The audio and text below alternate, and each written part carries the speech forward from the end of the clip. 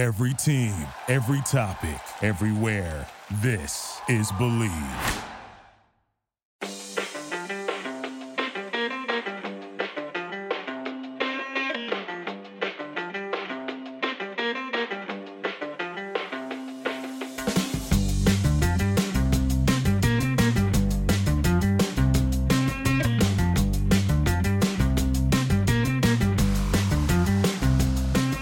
Welcome, everyone, to another episode of Revolution Recap. The Revs scored 5 goals on the Inter Miami defense in their first ever meeting between the two teams. A very confident win from a New England team that is just rolling and remains in first place. The Revs got 2 goals from Arnor Traustason. They got 2 goals from Adam Buksa. They got allegedly 2 assists from Carlos Heel. At the time of recording, that is disputed, and currently MLS has it down as 1 assist, but it should be 2 assists. An overall laugher of a game from the New England Revolution, and a very, very strong, confident win. My name is Greg Johnstone, and this is actually a Twitter Spaces episode. We did another episode on Twitter Spaces with a lot of listener feedback, a lot of listener questions. It was a lot of fun. So we're going to play that audio for you in a second, but we just wanted to tell you that if you don't already, please follow us on Twitter at Revolution Recap so you can join in the next Twitter Spaces and you can ask us questions and voice your opinions the next time we do one of these episodes. And also be sure to follow us on Facebook and Instagram if you don't already, because we'll be letting you we'll update you on when we're going to do another one of these. And also, please check out GalassoKits.com and follow them at GalassoKits on Twitter and on Instagram. And you can use 15% off your order with promo code RevsRecap. Thank you to Galasso for sponsoring this episode. We greatly appreciate it. And with that being said, our Twitter Spaces episode. Welcome, everyone, to another episode of Revolution Recap. I am Greg Johnstone. Chris Valukas here, co-host of the podcast with us. Thank you all for joining us for this post-game show. We chose a very good game as our post-game show. I actually don't have a whole lot of takes or a whole lot of complaints or a whole lot of the normal good stuff that I could come here and complain about, because what we saw tonight was a amazing effort, a 100% effort all the way around. Everything went well for the Revolution. It wasn't even our best lineup. And certainly, I don't think Miami is the strongest side, and I certainly expected them to take 3 points today, but I was not expecting to this degree. And for a team that, they lost in Dallas, they dropped some points in Columbus, they had that bad loss at home against Toronto, winning in Atlanta and then coming out and absolutely destroying Miami in a statement midweek game, that is certainly as good as you can ask for. So let's add too, this is not just a statement midweek game. We also have 3 key players that are not on the roster as they're with U.S. Men's national team as well as Canadian national team. Tajon Buchanan, of course, not with the Revolution. Matt Turner, not with the Revolution right now, and Henry Kessler just got called in to spell Walker Zimmerman, who's out now for the U.S. And this team, you expect the Revolution to, first place in the East. You expect first place in the East to perform like they did tonight, and this is kind of maybe a coming out party of something that we've been expecting, and it's really nice to see it, and especially when first place is going up against last place in the conference, you expect a more complete performance like we saw tonight. And this is something that we've really been missing. Absolutely. And, another thing I want to bring up, too, that's kind of a key takeaway. And I mentioned this after the Columbus game, that this is a team that is you don't want to face them on any day. There's no game that you think they're going to lose. They're going to be a tough battle every single time. I have some stats here about how good this team is away from Foxborough. This was their 4th road win of the season.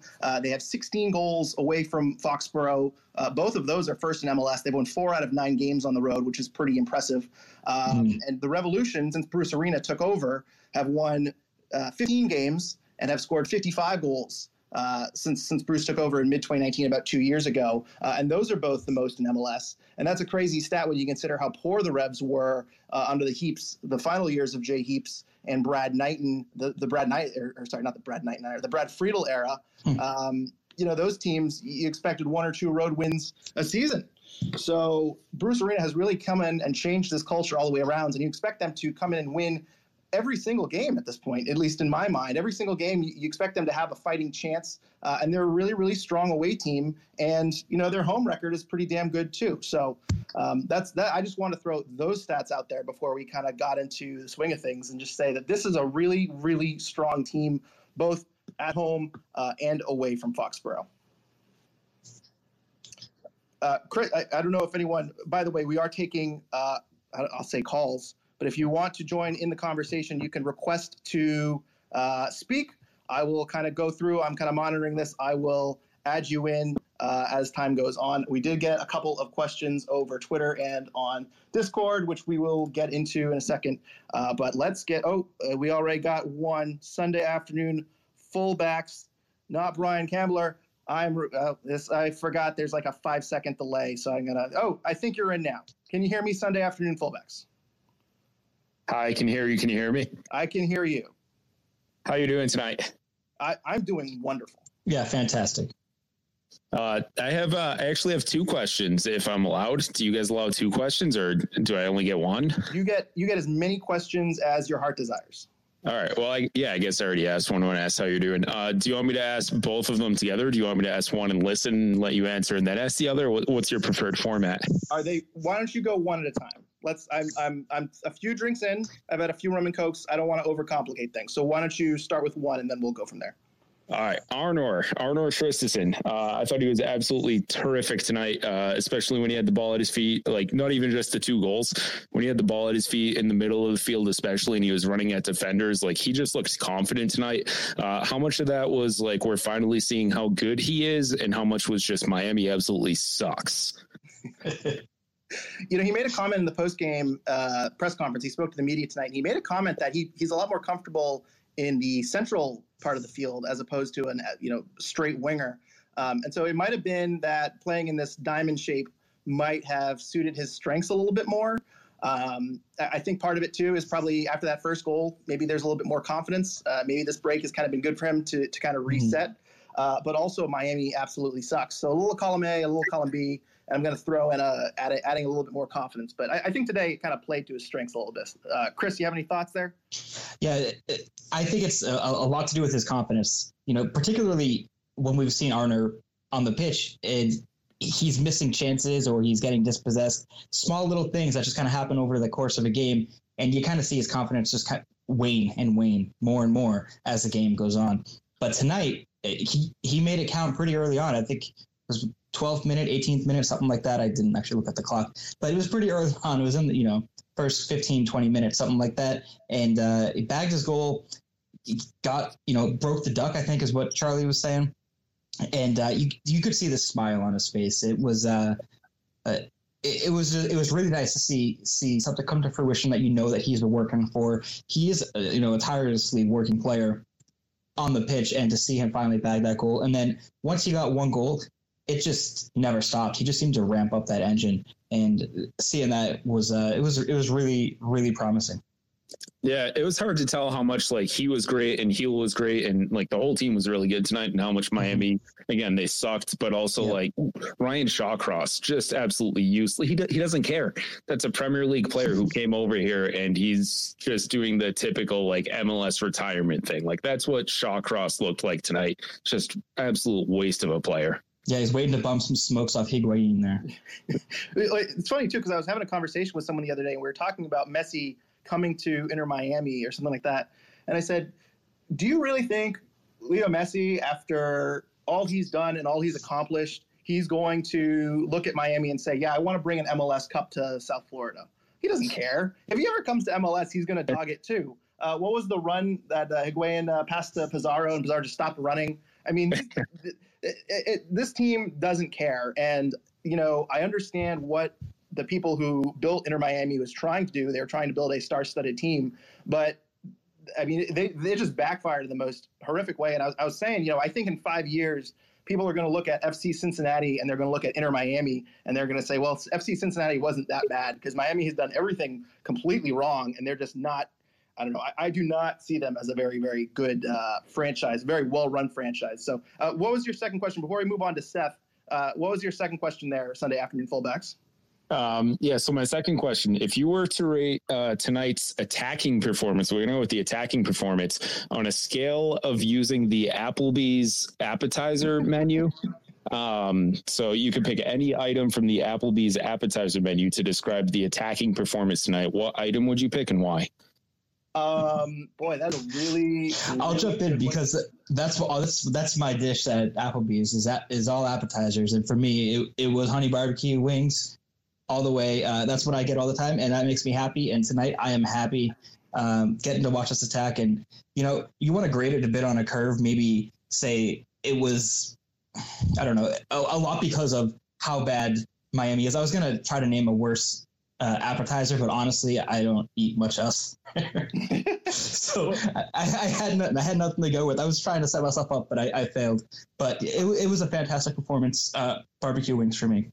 I am going to kind of cheat here, and I'm going to say that this is the appetizer sampler because we got a little bit of everything tonight. We got a goal from a set piece. We had some really fast counterattacks. We had some nice ball movement in the box. We were dangerous from everywhere. So we got a little bit of everything, and everything was delicious. So that is my answer to what appetizer it was. Although David Sibilian just said on Twitter that he is, of course. Also, David said, don't get too overhyped. I'm overhyped. If I'm not allowed to be overhyped, when am I allowed to be overhyped? So I'm pretty overhyped. So right. And Applebee's, if you're listening, we're looking for more sponsorships as well. I'm still waiting on that Applebee's sponsorship, but so what?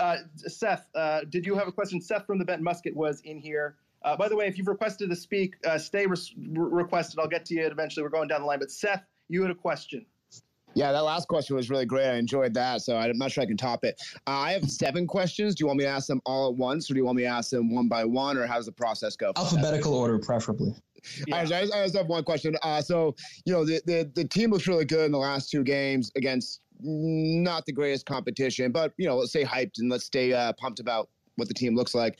My question for you guys is, how does everything line up when you get everyone back? Because I'm not sure Buchanan fits in this 4-4-2 type formation, and Buchanan's been really, really good. And how do you end up getting all of the players on the field? Who goes to the bench? What does the lineup look like, especially beyond the back 4?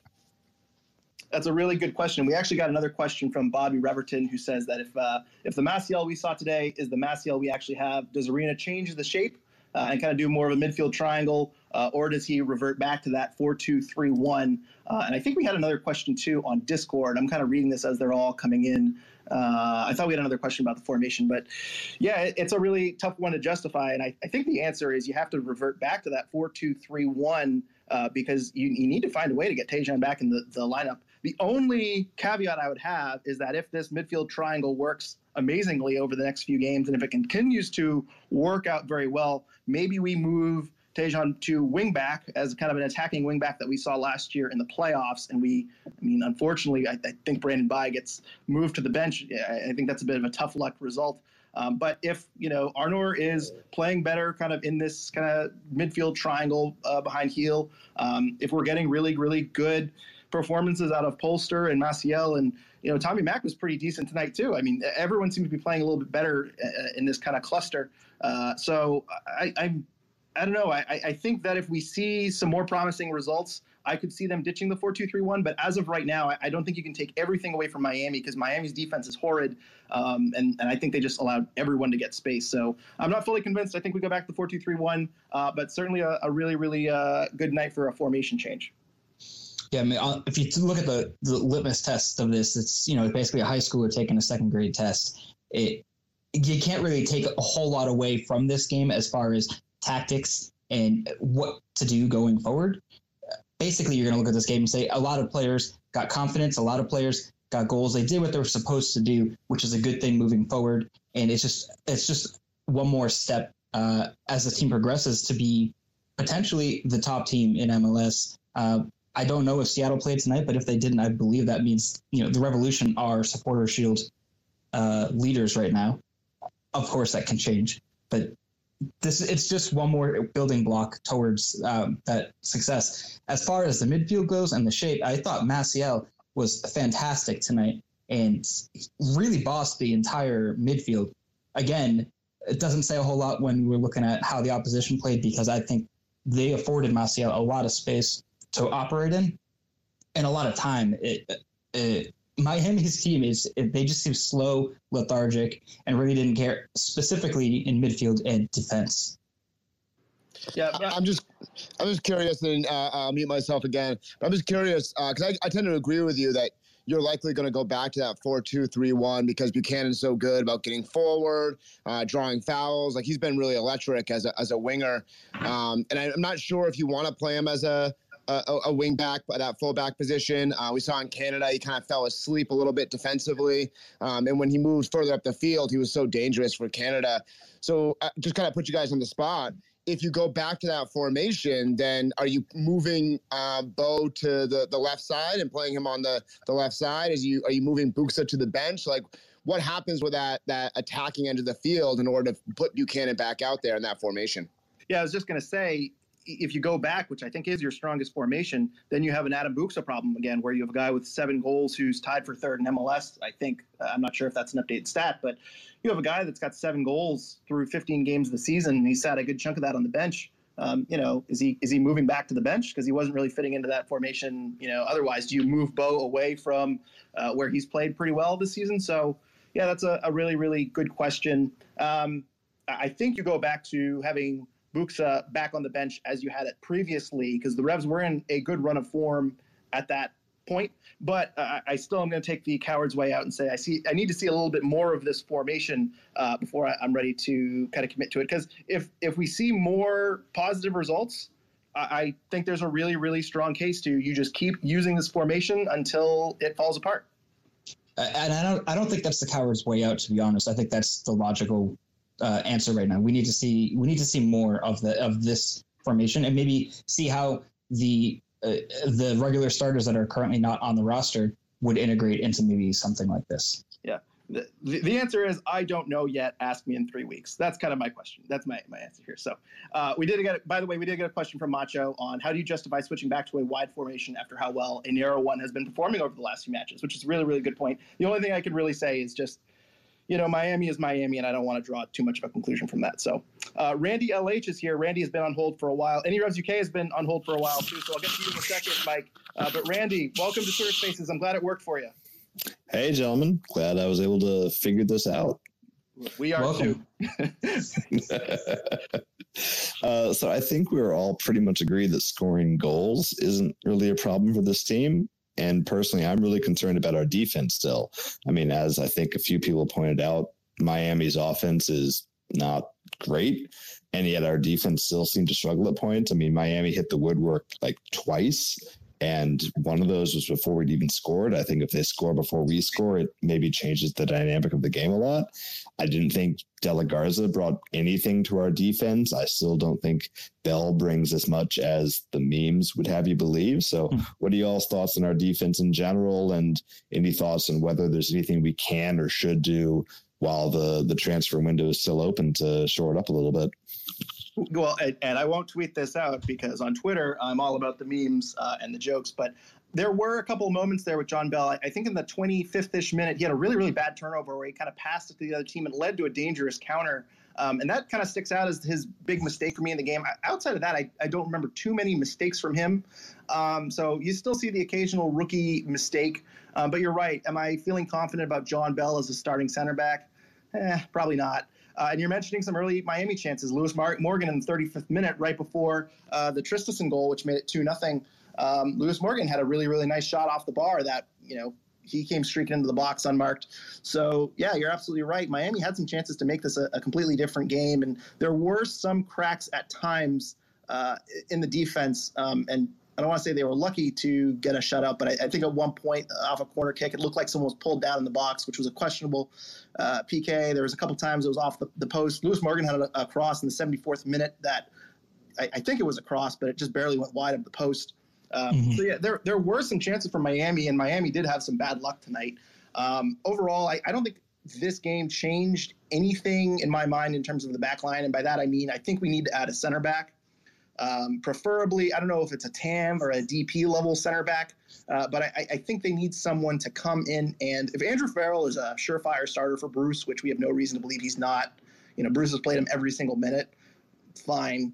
But I want to see Kessler out there every day to see him regain his form. And if you don't have faith in Kessler, I want to see someone else brought in to at least bring some stability, because I don't think the outside backs are a problem. I think Brandon Bye and DeJuan Jones have been really, really fine. De La Garza, kind of a forgettable appearance, but I don't hate him as a depth outside back. I still don't like him as a center back. So yeah, I this game, they have 2 shutouts in a row and whoop-de-doo. But I think a lot of that has to do with a lot of bad luck and Miami just not being that sharp of a team. And I do think you're going to get punished when you run up against a better team offensively. I would like to add maybe that could be a little bit of a harsh criticism against the Revs because, yes, Miami's offense is not that great. But if you look at who they have on that pitch, they are loaded with talent. And these players are so experienced and so skillful. When they want to, they can just destroy you. Yet all game, they seem to, do nothing. There was a couple of crossbars. And there was that cross that you mentioned in the 73rd minute, I think it was, that almost went in. But overall, not much happened, and there's still a goose egg on that scoreline. I think that we still need to give a lot of credit to this defense and how they were able to stifle Miami from even getting one shot in the net. On the contrary, though, to Randy's point, if that first shot from I forget what player it was you said, but if that first shot that hit the crossbar had gone in before Tristan had scored the first goal, it would have been a completely different game. And I don't think it would have been close to a 5-1 scoreline. Yeah. Sorry, I'm looking at the standings right now. Just a stat to throw out here, which is a little concerning. New England has 18 goals conceded through 15 games, which that doesn't really stand out as very concerning. But among the 7 teams that are currently in the playoffs, that is by far the most. They have 18. Next is Montreal with 16, although Montreal has one more game to play. And then 15 or below for the rest of them. So, goals conceded, they're not dominating in that stat. And I know there's been some bad luck. Bruce mentioned that, they've had some fluky plays and all that. But I don't know. I still think center back is a little bit of a weakness that I'm not totally in love with it. So, if you want to upgrade at center back, I am still 100% on board for that. And I think that is definitely where the Revolution and Bruce Arena needs to look. Even if you say, I really have a lot of faith in Kessler, he's a U.S. men's national team center back, that's fine. But, down the stretch, I want to see Kessler try to regain that form we saw last year. And again, no disrespect to John Bell. I think he's a fine center back, but I don't have a ton of confidence in him going into MLS Cup with John Bell at center back. I'd rather see a Henry Kessler in form there in that spot at center back. And if he isn't in that form, I want someone to pair with Andrew Farrell. If Andrew Farrell is the starter, I'm not totally sold on that either. But anyway, that's a story for another day. Third all time in Revolution history and appearances, by the way. Congrats to Andrew Farrell tying Matt Reese tonight, 254. That's a pretty incredible. He's not even on over 30 Revs Twitter yet, but he's already third in appearances. So sorry, Chris, what were you going to say? No, I just wanted to say to that point is Andrew Farrell also, I don't want me to disrespect him because I think that he deserves to be getting a lot of the minutes that he's had. But I'm not sold that he is our number one center back. I think the Revolution's number one center back. I don't know if it's Andrew Farrell. I don't think it should be. I think it should be Henry Kessler and whoever plays best with Henry Kessler. If that is Andrew Farrell, then that's fine. But I think that there needs to be an upgrade maybe in that department. I am a huge Farrell supporter, and I thought that he had a great game tonight. He even had one of his classic extravagant clearances where he went sliding down. It was late in the game, like the 80th minute or something. And it's classic Andrew Farrell. We love to see it. He's a fan favorite, but I think that is a center back that we need to work on upgrading and find a better partner to go along with Henry Kessler. By the way, John Bell with his first career MLS assist tonight. Love to see it. Mike, any Revs UK? You've been waiting for like 3 hours. I apologize for keeping you on hold so long, but please welcome to Twitter Spaces. I think this is your first Twitter Spaces. I don't think you were here last time. Very excited for you to join the show. Oh, no, we lost him. No. Well, it's 3 hours with the time difference. Is that like 6 hours or something? He fell asleep. He was watching the Great British Bake Off and, got said, oh, now he's muted. I think we lost him. Damn it. All right, hang on. I got a question here from Charles Maddox on Twitter. Does anyone know when we really start looking at points for the postseason? I thought I saw something about 45 points to get us into the playoffs, and I don't know about that. That sounds right. I probably, if I had time to prepare this podcast, I would look up that number. But we're at 30 points. We're 7 points clear of Philadelphia, who has 1 game in hand, and 8 points clear of Orlando, who has 2 games in hand. And we're 10 points clear. Actually, more than that. We're 13 points clear of the Red Bulls, who have 3 games in hand. This is really not a good way to go off of this. But the point is, we're at 2 points per game. That's keeping up pace with Kansas City and Seattle in the West. I don't think making the playoffs is a bit of an issue. I think it's more about holding down that 1 seed, getting the bye, and getting home field advantage throughout the playoffs. I think that's really important. And I don't have here. Give me a second. Let's see. I think the baseline is typically 43 to 45 points, something like that. You're gonna be getting in the playoffs. That's what you need. But the playoff field has expanded since, so I don't know where that number sits today. Let's see here. So 7th place in 2019 was the Revs at 45 points. And New York City in first place had 1.88 points per game. LAFC in 2019 had 2.12. In 2018, New York was first place with 2.09 points per game. Atlanta had 2.03, and 1.35 was the cutoff. So postseason, they should be good. I don't want to say that, about halfway in through the season, but really what you should be focusing on is keeping that 2 points per game pace. And that's where you're going to get that 1 seed. So, Mike, any Revs UK, you back? Did you wake up? I think so. I think I'm good. Can you all hear me? Yeah. Yes, we can hear you. Hey, Mike. Hey, morning. Well, evening even, sorry. Basically, I just an observation really, and then a question off the back of it probably. But obviously, we played the same formation, what we pretty much lined up against Atlanta with. The biggest thing for me that I think I took away from this game, though, was that in the Atlanta game, there was a lot of space between the front 3. So obviously we had Adam, Gustavo and Carlos. And then behind that, with kind of 3 defensive-minded midfielders, I think it left a lot of space. And although it was a poor Atlanta side, they still were able to kind of create chances and probably cause us more issues than they could do. I think against Inter Miami, again, they were poor. But I feel that having maybe Arnold there was with a slightly more attacking mindset kind of made that gap less so. And I also think that the fact that we have Teal also tracking back, because obviously Teal kind of works like a box-to-box midfielder anyway. But I think we probably lose that when we have Gustavo on the pitch, because Bo's not as naturally as fit as Teal is. He doesn't track back as much. Obviously Carlos, he generally doesn't really have a position, so he's generally just floating around wherever he finds space. So we kind of almost lose 3 players up top when we play that formation. I think with not none of them tracking back, but I felt with Teal and Arnold today, I felt we kind of had a smaller gap to fill. So maybe that's something that we're possibly going to look at going forward if we are going to stick with this formation rather than reverting back. And then just off obviously your thoughts on possibly, formations, which you've already spoke about, but then also kind of, you were mentioning earlier about the transfers and for the Revolution. And I do think defensively is somewhere we probably are the only real place now we probably need to add some quality to.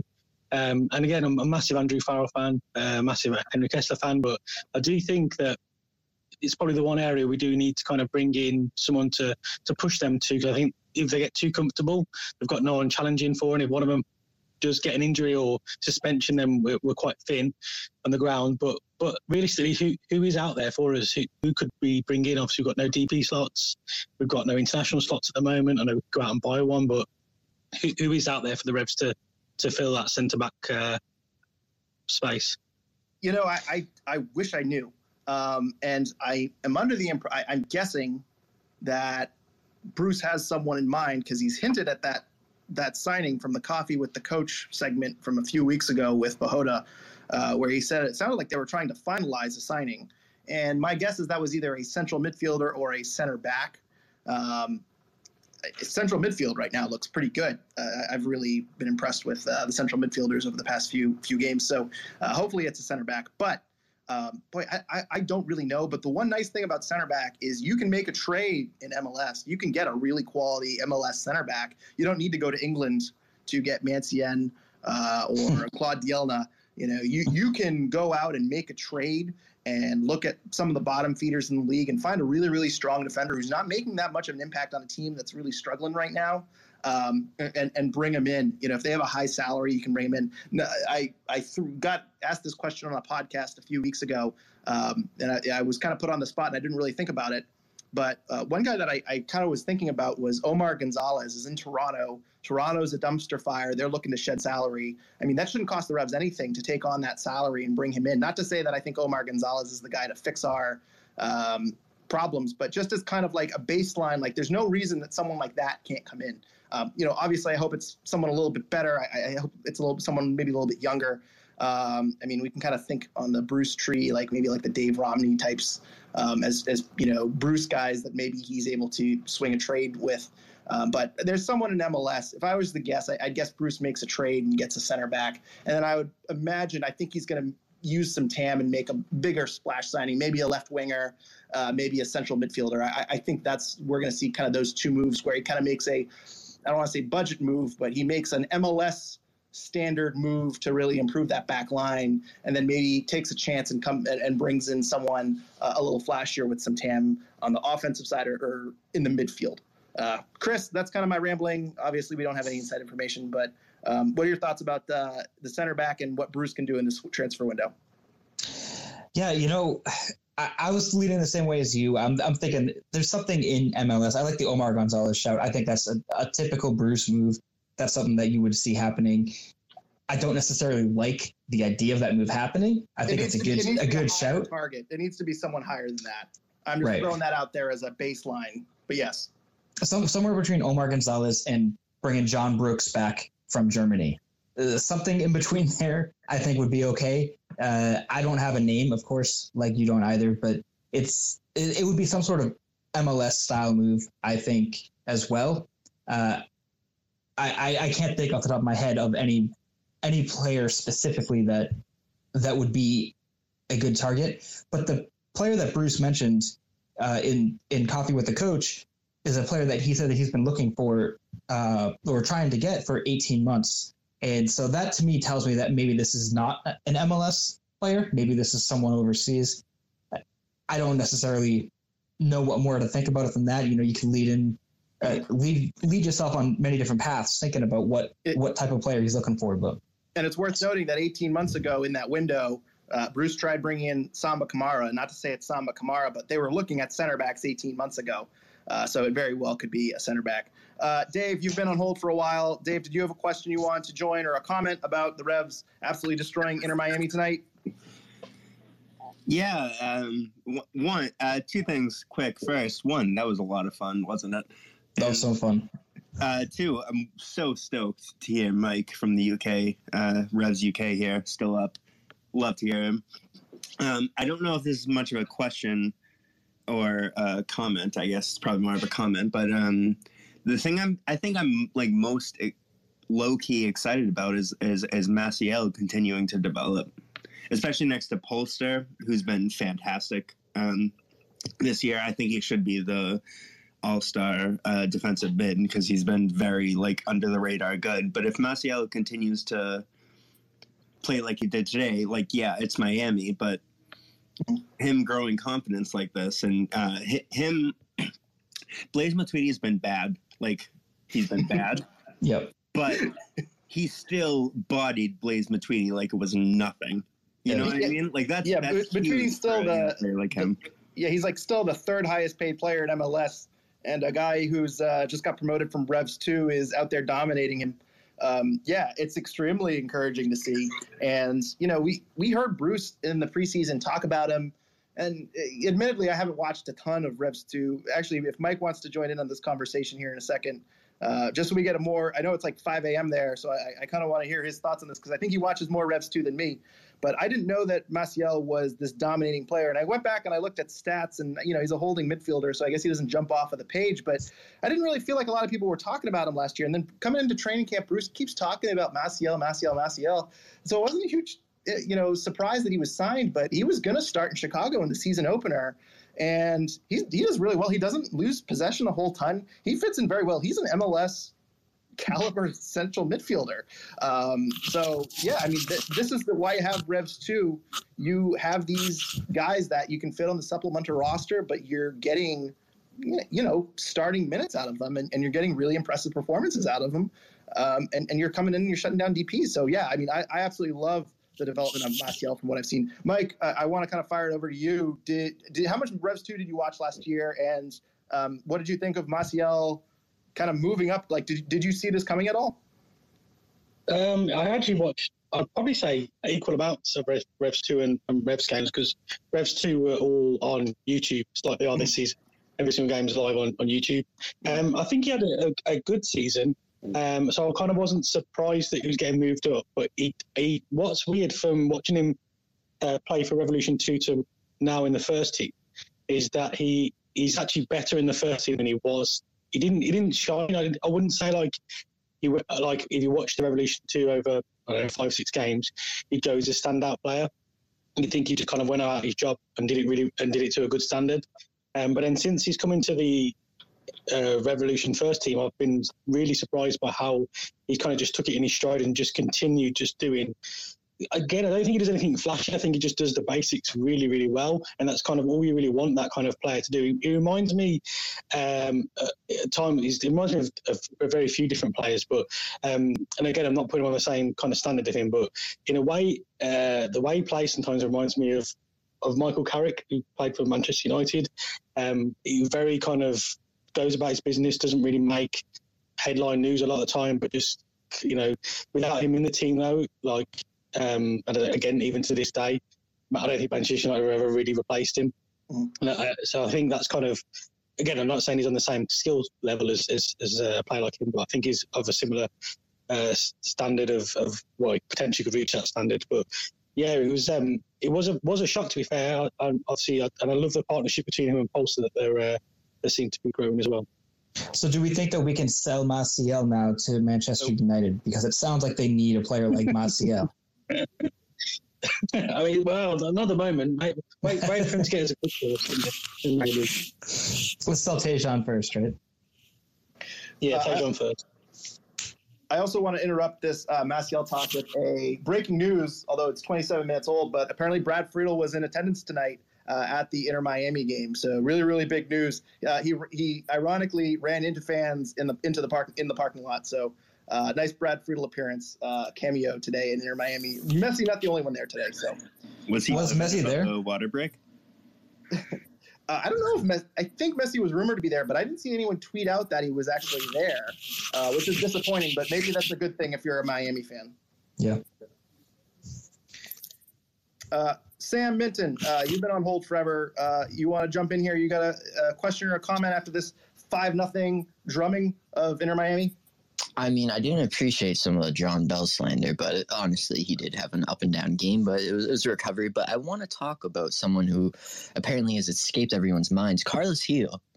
I know Bruce doesn't like being asked this because I asked him and he got pissed. He didn't get pissed. He just didn't want to answer it. But do you guys think he got another assist? Do you guys think he's going to break this assist record? Yeah, 2 assists tonight. No, so he's up to 12, right? He had 1 assist. They took it away. Oh, that's nonsense. Yeah, I believe so too. Yeah. There is a Carlos Valderrama fan in Miami who's in charge of the scorekeeping tonight. That is, I would like to appeal that. I also think you could argue that he deserves a secondary assist on that corner that John Bell kind of scooped over to Tristison. So really, I think he should get 3 assists. 1 is outrageous. So what is he at? He's at 11 through 15 games. How many games do we have this season? I feel like it changes every year. What are we at, 38? I think it's a 38-game season, so we're almost at the halfway point. I think he's on pace to end up around that 26. If I am a gambling man, I would say he finishes comfortably in second, but I don't know if he breaks the record. I put the odds of Carlos Gil breaking the all-time single-season assist record at like plus 225. Yeah, I'm with you in a way that I'm saying that I don't think he's going to break it at the current pace, but I would love to be proven wrong, because that would just be such a fantastic sight to behold. 26 assists in a season. That's the record, right? Yeah, that's just unreal, really. Carlos Gil, the way that we see him play, I mean, I think that maybe he should have even had an assist on Bux's second goal. Where do you think Gustavo Bo learned to pass like that? So, let's just pad these Carlos Gil stats. Let's lobby. I'm all for trying to get him that assist record. So whatever we need to do to help him get there. But it's just such a beauty to watch him get these assists every single week. Technically, because he was wearing the armband and he gave that to Bo, doesn't that mean he gets the assist? I mean, that's a great point. Yeah. I think it counts, Mike. Good. Now, one thing I want to ask is, do you guys feel bad for Inter Miami fans at all? If you feel bad for Inter Miami fans at all, give me a laugh emoji right now. This team, a new franchise, you have big expectations. David Beckham's involved. It takes years to get this thing off the ground. And really, it's just been a disaster of a franchise. Can you guys hear me, by the way? Did this just cut out? No, I hear you fine. I can hear you. Anyway, my point is I feel bad for Inter Miami fans. And two Inter Miami fans that I feel really, really bad for are Mateo and John of Galasso Kits, our sponsor. And I feel really, really sorry for them, but I also want to thank them for sponsoring this episode because Galasso Kits is the go-to place for unique vintage jerseys. The passion for the beautiful game doesn't have to have borders, and neither does the selection. If you head to GalassoKits.com today, you get 15% off your order using the code RevsRecap. That's Revs Recap at checkout for 15% off your order at GalassoKits.com. And by the way, there is still that 2002 New England Revolution away jersey that is spiffy. And also there is a nice red 2000 New England Revolution MLS 1.0 windbreaker. That should not be there longer either. So check out Galasso Kits today. Thank you to John and Mateo for sponsoring us. Had to get in the sponsor. Appreciate them. Galasso Kits, Revs Recap, 15% off. What a segue. That was amazing. Well done. I mean, that really was. Very smooth. Very smooth. It took me a while to get there, and I thought I was having connection issues. So I was like, boy, this is a lot of buildup, and it's going to cut out halfway through anyway. But we got there, and I appreciate you sticking with me today. Let's get Cameron in here. Cameron, who usually I talk to on the Discord. Cameron, can you hear me? Are you in on this Twitter Spaces? Cameron, oh no. Cameron, oh no, did it fail? All right, we'll go to Will. I'm here. I'm here.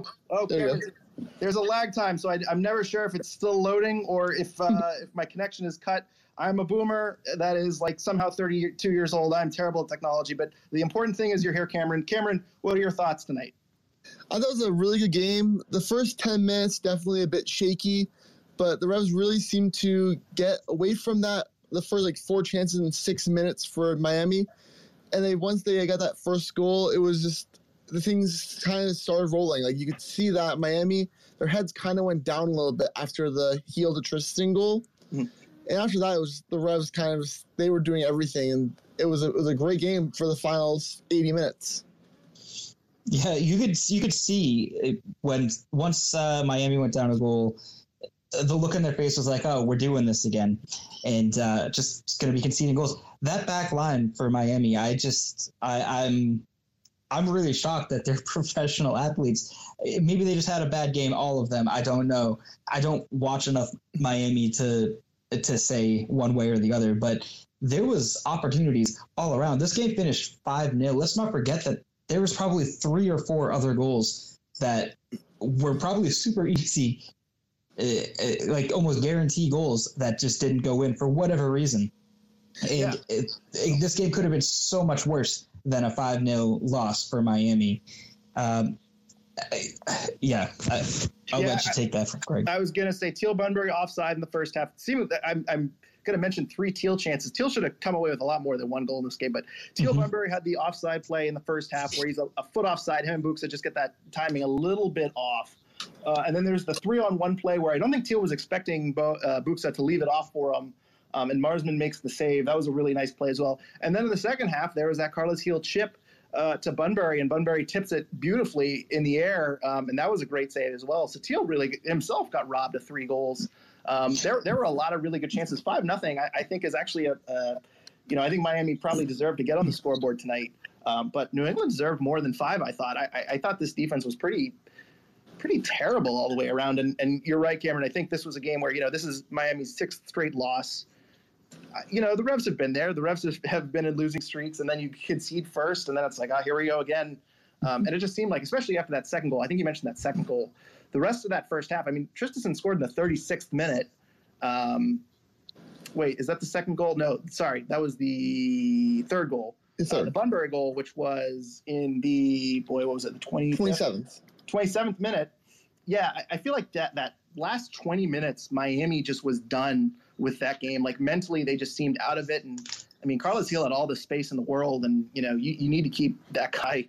You need to keep that guy marked. And yeah, I mean, New England just could do whatever they wanted for that final 20 minutes. But yeah, if you just watch the first 20 to 25 minutes of this game, Miami doesn't look like a joke. It takes that second goal from Bunbury where the heads start to drop. So.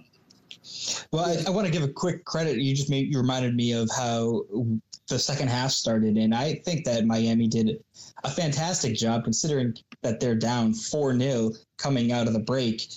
All they did was apply pressure to the Revs, and the Revs, they were able to withstand it. It was always, maybe that final pass was missing for Miami, but they didn't stop. They really put on a lot of pressure for the first, 10, 15 minutes of the second half, and credit to them being down 4-0 and still having the gall to go ahead and push like that.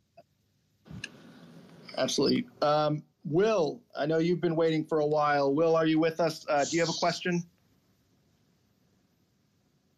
Well, we might have caught him at a bad moment. I submitted him earlier. Technology, yes, laugh emojis. Yes, Will.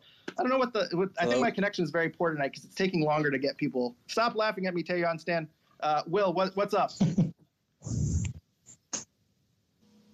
Well, first off, I'm using an iPhone 5, like part of the issue here. But I just checked MLS's website. Carlos on 1 assist is absolutely criminal. The first goal to Arnor, he had the corner. Yep. And then he had the fancy footwork later, and Buxa had the volley. So I don't know why he only has 1 assist, because those were 2 direct assists. Yeah, Who told me that? I forget. Was it Dave? What is there any explanation? I'm kind of scrolling Twitter. How is that possibly 1 assist? You're absolutely right. I think Carlos hit the chip beautifully, and it glanced someone's thigh, kind of glanced it, and it took a millimeter deflection. Yeah, it hit Boots' thigh maybe into the net. That was. Yeah, I don't. It's. Buxa scored it though. But Buxa scored. Is that the one that they took away? The Buxa goal? Yeah, it's the Buxa goal. No, I think it hit hang on, Miami thigh, and it took a millimeter deflection, but it didn't. So I don't know. Yep, that's my best guess, but it's an assist. I am not happy with that. I think that I will tweet out justice for Carlos once or twice and hope that is enough to actually former Revs beat guy John Siegel just got a promotion at MLS. So I'll DM him and say, if you don't get this changed, we are no longer friends. And on MLS, it says he's given 2 assists. Yeah, I actually just pulled that up. MLS does have both of them down as an assist. So maybe there's some conflicting information. Does it have both of them? Because last I saw it, they didn't give the second one. It said I had both assists, and I still have it up, and it shows 2 assists. Sick. All right, then. They fixed it. Well, 12 assists. Figure it out. 12 assists. I'm going to lower the odds to breaking the record down from 225 to plus 200. There was one more person that requested to speak. I don't remember who it was, and it looks like they pulled it back. If you want to send in a question or join in the conversation, please do. One person I wanted to talk about real quick, though, is Teal Bunbury. I thought he had a phenomenal performance tonight. He's a guy that also is kind of competing for minutes, and he really did a great job stretching the defense, hitting corners. Chris, do you think Teal Bunbury earned some more minutes tonight? He was playing that striker role. I've been wanting to see him on the left wing and kind of maybe battle with Tristison in that 4-2-3-1, but did really, really well as a starting forward tonight. Chris, what was your thoughts on Teal Bunbury? Yeah, I agree. He had a fantastic game. I was going into this match looking at some of the proposed fan lineups, and there was a couple of them that had Teal in it, and I was like, why are people putting Teal in? I like Teal. I don't want to see him starting the match necessarily. I think it needs, if you're going to have 2 strikers, it needs to be Bo and Buxa. I understand, given the rotation, midweek game makes a lot of sense. And Teal went out and he proved me wrong, saying this is why he needs to, maybe start once in a while. And has he really made a case maybe for more minutes? I don't know, because when we have Tajon Buchanan back, when we have everyone else. I mean, the other players, I guess, are more defensive based, but Tajon Buchanan, for instance, and when the formation is different, where do you fit Teal Bunbury into that? I think Teal has made a case that, hey, throw me into the rotation while we are missing players, while we are maybe experimenting with different formations. He's made a case for that. I don't know if he's necessarily going to get a start every week. He should get more minutes than maybe he has been getting so far this season. And as far as talking minutes, real quick shout out to Emma Boateng. I thought that he had a very quiet night tonight, but he had not a bad night by any means. And I think that he deserves a lot more minutes than he's been getting to. And another person I think we should give a shout out to in his 75th career MLS appearance, Brad Knighton, with his second consecutive shutout, had a really poor performance I think Bruce Arena said too, it was a mediocre performance against TFC. He had that poor error in the first couple of minutes, and that kind of set the tone of the game, and the Revs never really dug their way back out of it. And I'm glad I was not doing the podcast after that game, because I probably would have called for Edwards. I was not. It was so bad we didn't have a podcast after that game.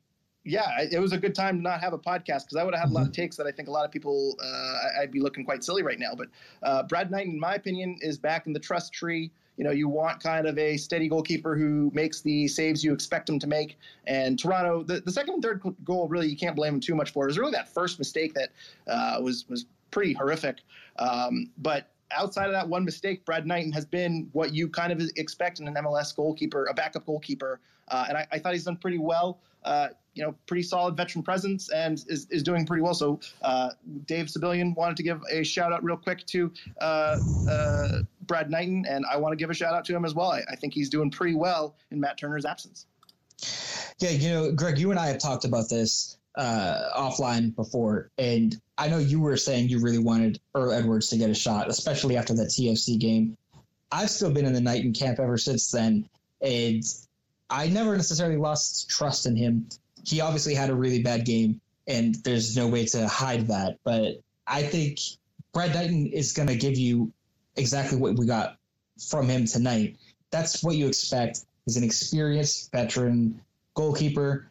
He's not going to typically make those mistakes. Like, maybe that's like a once-a-year type mistake that he made against TFC that really, like I said, it set the tone of the game, and it really put the Revs on the wrong foot far too early on in the match. But aside from that, he's been completely fine in net, in my opinion. Maybe a little bit shaky here and there, but as far as MLS standards go, he's been completely fine. He's been up to the challenge. I still have plenty of faith in Brad Knighton to go out and perform every week.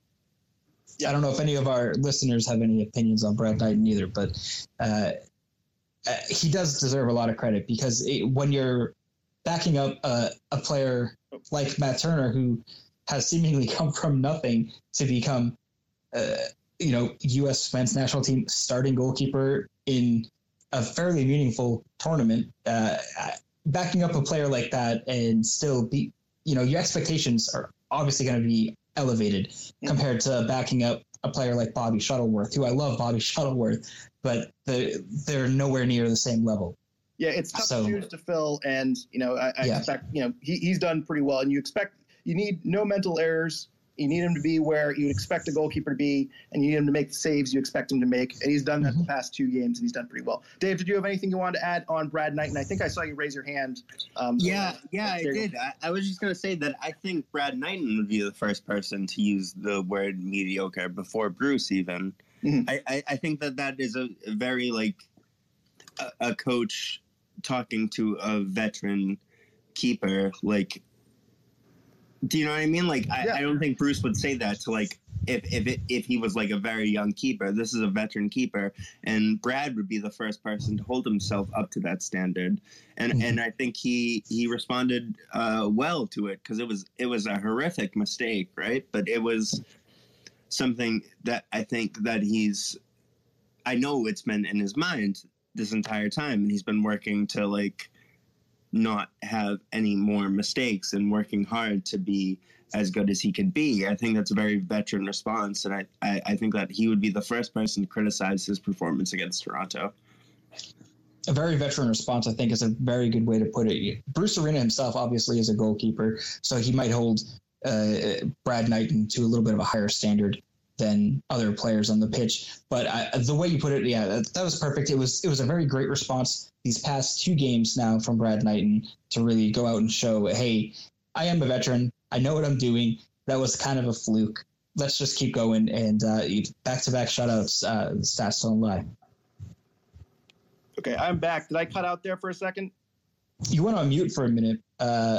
I don't know if you were saying anything, but I don't know what happened. But we're gonna go to Bobby here. Bobby's requesting to speak. Suddenly, my phone just went blank. So, over 30 Revs, hashtag over 30 Revs. I apologize in advance. But Bobby, I think you're still connecting. Hopefully, you connect in soon.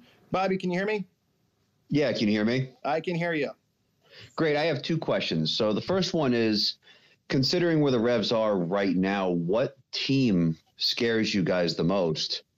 And then secondly, with the formation that we saw today, does it make you feel a little more comfortable if Tajon is transferred, knowing that we can actually play a little more narrow and still be successful?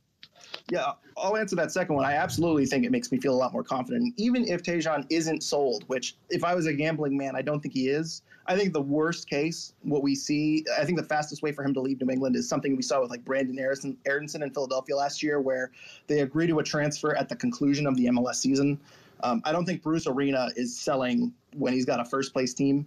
So I'm not, but even if he was sold, I think it gives me a lot more confidence that we can play without him.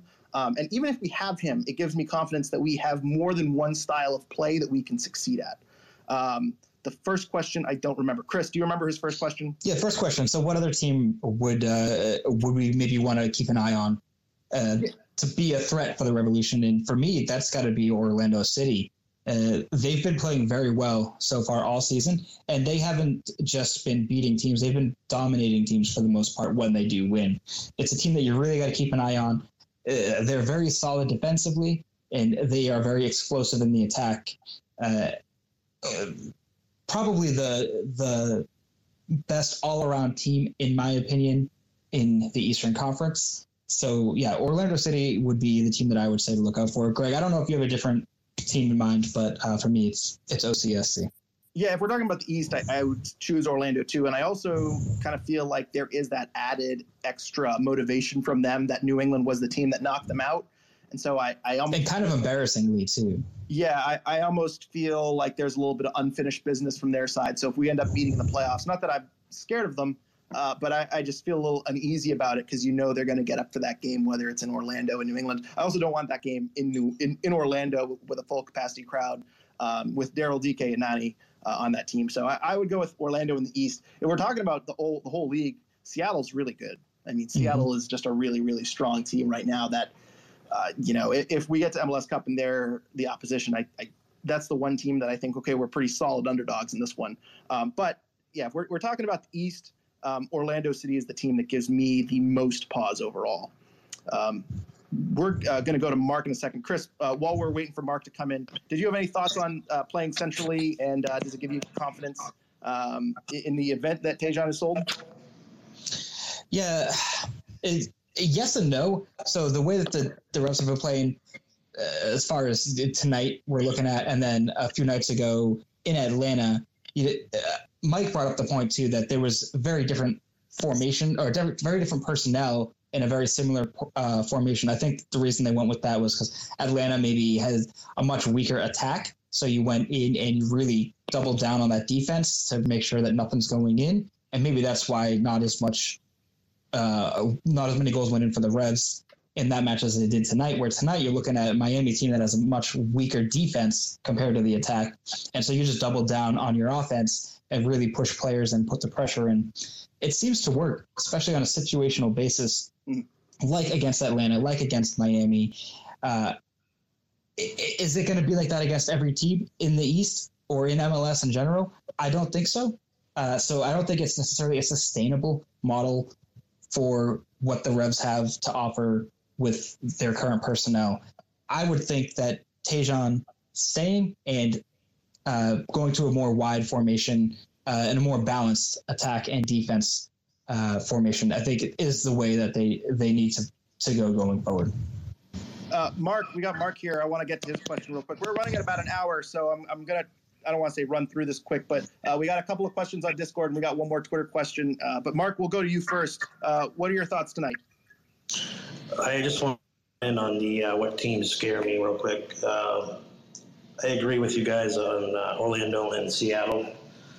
Also, I forgot what I was going to say. Sorry. No, that's okay. Orlando and Seattle. I mean, I would not be excited to see them. I'm hoping we get a bit of an easier path, but I hope we end up getting home field advantage throughout the playoffs. And you know, it is kind of crazy that we're in a supporter shield race, so to speak. So yeah, with Kellen Rowe's Seattle Sounders, nonetheless. Yeah, Kellen Rowe revenge game. That would be a hell of an MLS Cup. Yeah. Actually, I remember what my question was. Yeah, go for it. I'm still kind of learning about all these different tournaments and international play, but how long does the Gold Cup go for? It's about a 1 month tournament. I think it ends the beginning of August. Okay. Right? First week of August? August 1st is the final. Thank you. So the Revs have, I want to say, actually, well, it's on a different tab, but I think they have 2 or 3 more games if the USA makes the final without Matt Turner. And then it's presumably Tejan will come back sooner because I expect Canada to get knocked out sooner. Although after that USA-Canada game, I guess I shouldn't be talking about USA making the final like it's a sure thing. You know, God forbid that they crash out early. But we did get another question real quick about another tournament here. The 2022 Open Cup was announced this week. Charles Maddox says, with the release of the U.S. Open Cup coming back, would this lineup be suitable in that instance, or is this too early to look into? And I'd say it's a little too early to look into because we don't know if Tejan and Matt Turner are going to be here. And the other thing, too, with the Open Cup is we need to know what the depth pieces are. And so you could see, you know, if we're going to see 7-8 players leave the Revs in the offseason, you know, it's kind of hard to judge who you're going to be running out there in the early stages of those games.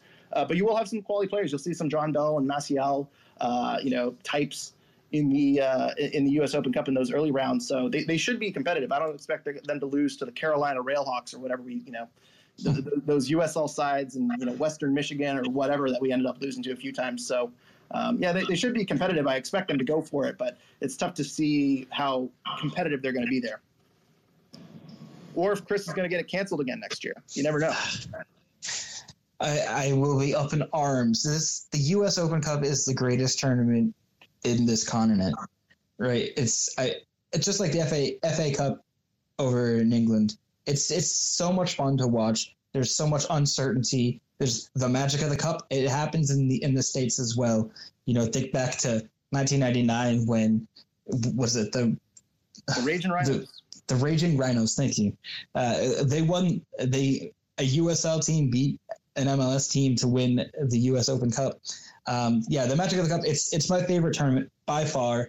Maybe of all tournaments, it's probably second to the World Cup.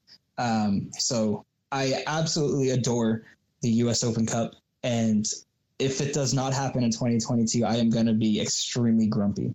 We're gonna have to wrap this up because clearly you have been drinking a little bit, Chris. That's a hell of a take there. Second favorite tournament other than the World Cup.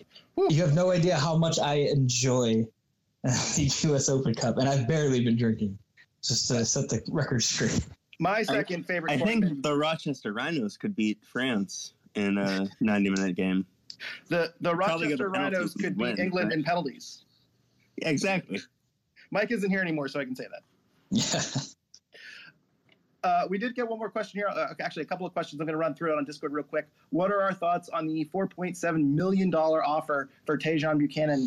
And I believe that is from Lens in France. I think that's their second bid for Tejan Buchanan. That is kind of some real money that, you know, I'm expecting to see those offers coming in.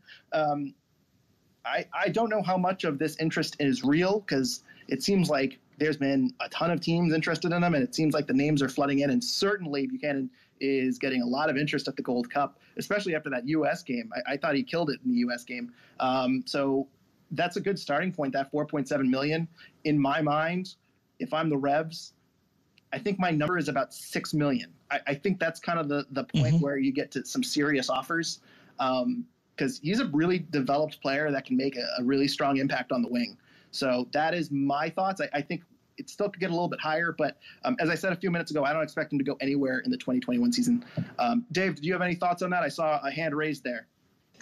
Yeah, for sure. I don't think he's going this season, maybe in the winter, but 4 million, 4.6 or whatever is not going to be the number, especially with Busio just went to Venezia for a total of, with all the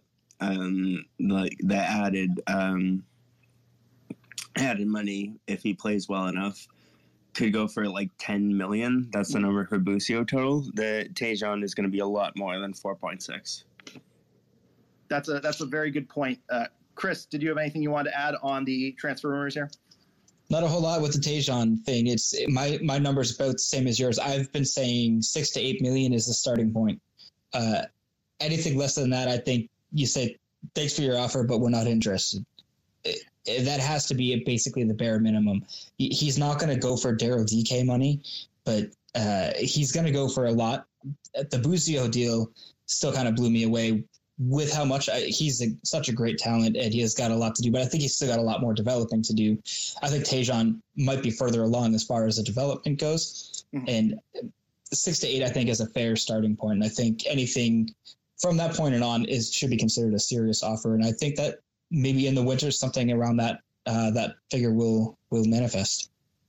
The only other point I'll add is I would be surprised if he lasts in New England over the winter, because I believe this is his third season with the Revolution. I believe he was a rookie in 2019, and super draft contracts are typically 4 years, and I don't recall him ever signing an extension or a new contract. So next year might be a contract year for Buchanan. And if that's the case, I think the Revs might be very motivated to move on than risk an injury in 2022. I don't think they're going to sign him to another contract. They'd have to sign him, maybe not to a DP level contract, but they're certainly going to have to give him a huge raise. They'd have to move him off of the supplemental roster. And it'd be a little bit tricky. He wouldn't be as team friendly as he is currently. And also, I don't know if they want to sign him as opposed to getting if we're talking $8 million, there was someone that had the average valuations for MLS teams, and they also had projections of revenue. And MLS teams on average project $45 to $50 million in revenue. So bring in $8 million on one player, that probably opens up your pocketbooks for your next DP. It's a really big building block for your team where you're going to increase your budget, 10 to 15%. So I would love to see what the reaction is from, or what sort of response, the Crafts have once they see, hey, we got this player for $0. The super draft, I don't think there's any sort of fee that you have to pay to draft a player. Maybe there is behind closed doors that I don't know about. But you get a player for free, and you could sell that player in just a few years for $8 million. That's a great return on investment, if you ask me. And I know the Crafts are all about doing business. When they see that, I would love to see what that would do as far as how they would possibly grow the team or what they would put into the organization from that. Yeah, I think Daryl DK and Tejan Buchanan are kind of opening some eyes that there is some value in the draft as long as you develop these players. And Henry Kessler, too, yeah. Yeah, I think the Crafts are going to have to send a fruit basket to Mike Burns and Brad Friedel for leaving him for Bruce Arena, and also maybe a fruit basket to the other 8 teams. I was looking at the picks in front of them, and you would have thought Toronto would have been interested in a hometown player in Tejan Buchanan, but instead they went with what was his name? Griffin Dorsey, I think, who made 4 appearances and played 7 minutes before being released and going to Houston this season. So that was a pretty huge miss on Toronto's part, that they could have had the Canadian superstar that's killing it in the Gold Cup. Chris Armas failing again, right? He was not with Toronto at that time. Yeah, I know. We can't Sorry. blame all of I'm not trying to put another dig on Armas just because, RBNY, but.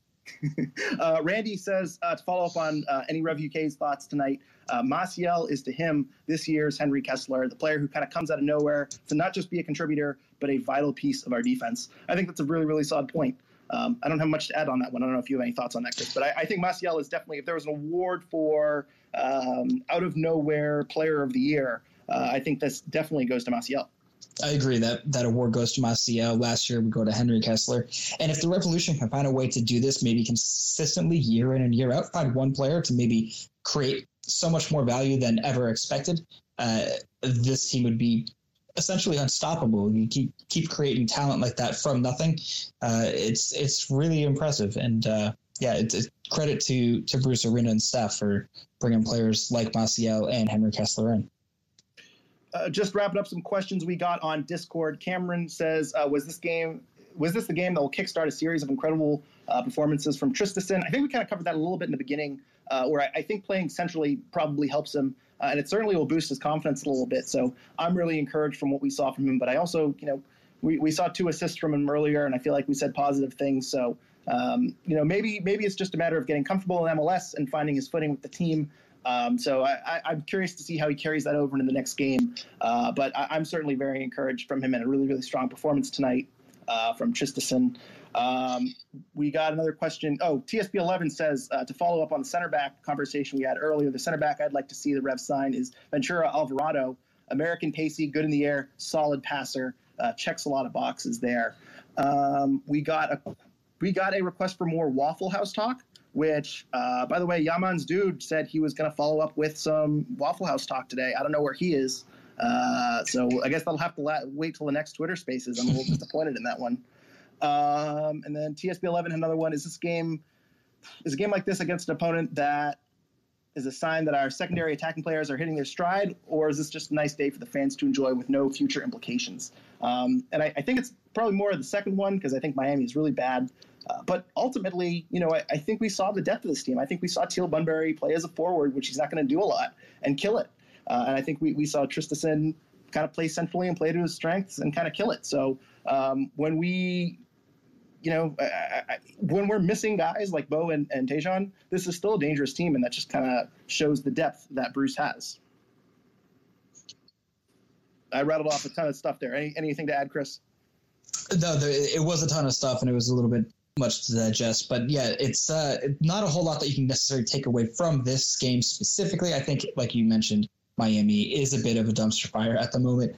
And going forward, I don't think – I want to jump back real quick to the Traustason talk. There was a comment there saying, is this going to maybe kickstart his season? I'm not 100% certain that it's going to really kickstart his season as far as creating a momentum that he's going to carry over. If he's playing in this type of role, maybe we see him produce a bit more. But it does make a lot more sense when you think about how he's been playing out wide, how he would always drift to the inside, and you can maybe see and understand a bit more as to why he drifts inside so much more than a typical winger normally would. Yep. And by the way, Sean Donahue just tweeted out that the second Carlos Hill assist is gone again. It's off of the MLS page. So this has been on again, off again. And hopefully by the morning we have this settled out and he has 2 assists rightfully in his column. Listen, the ball grazed a thigh of a Miami defender, like kind of.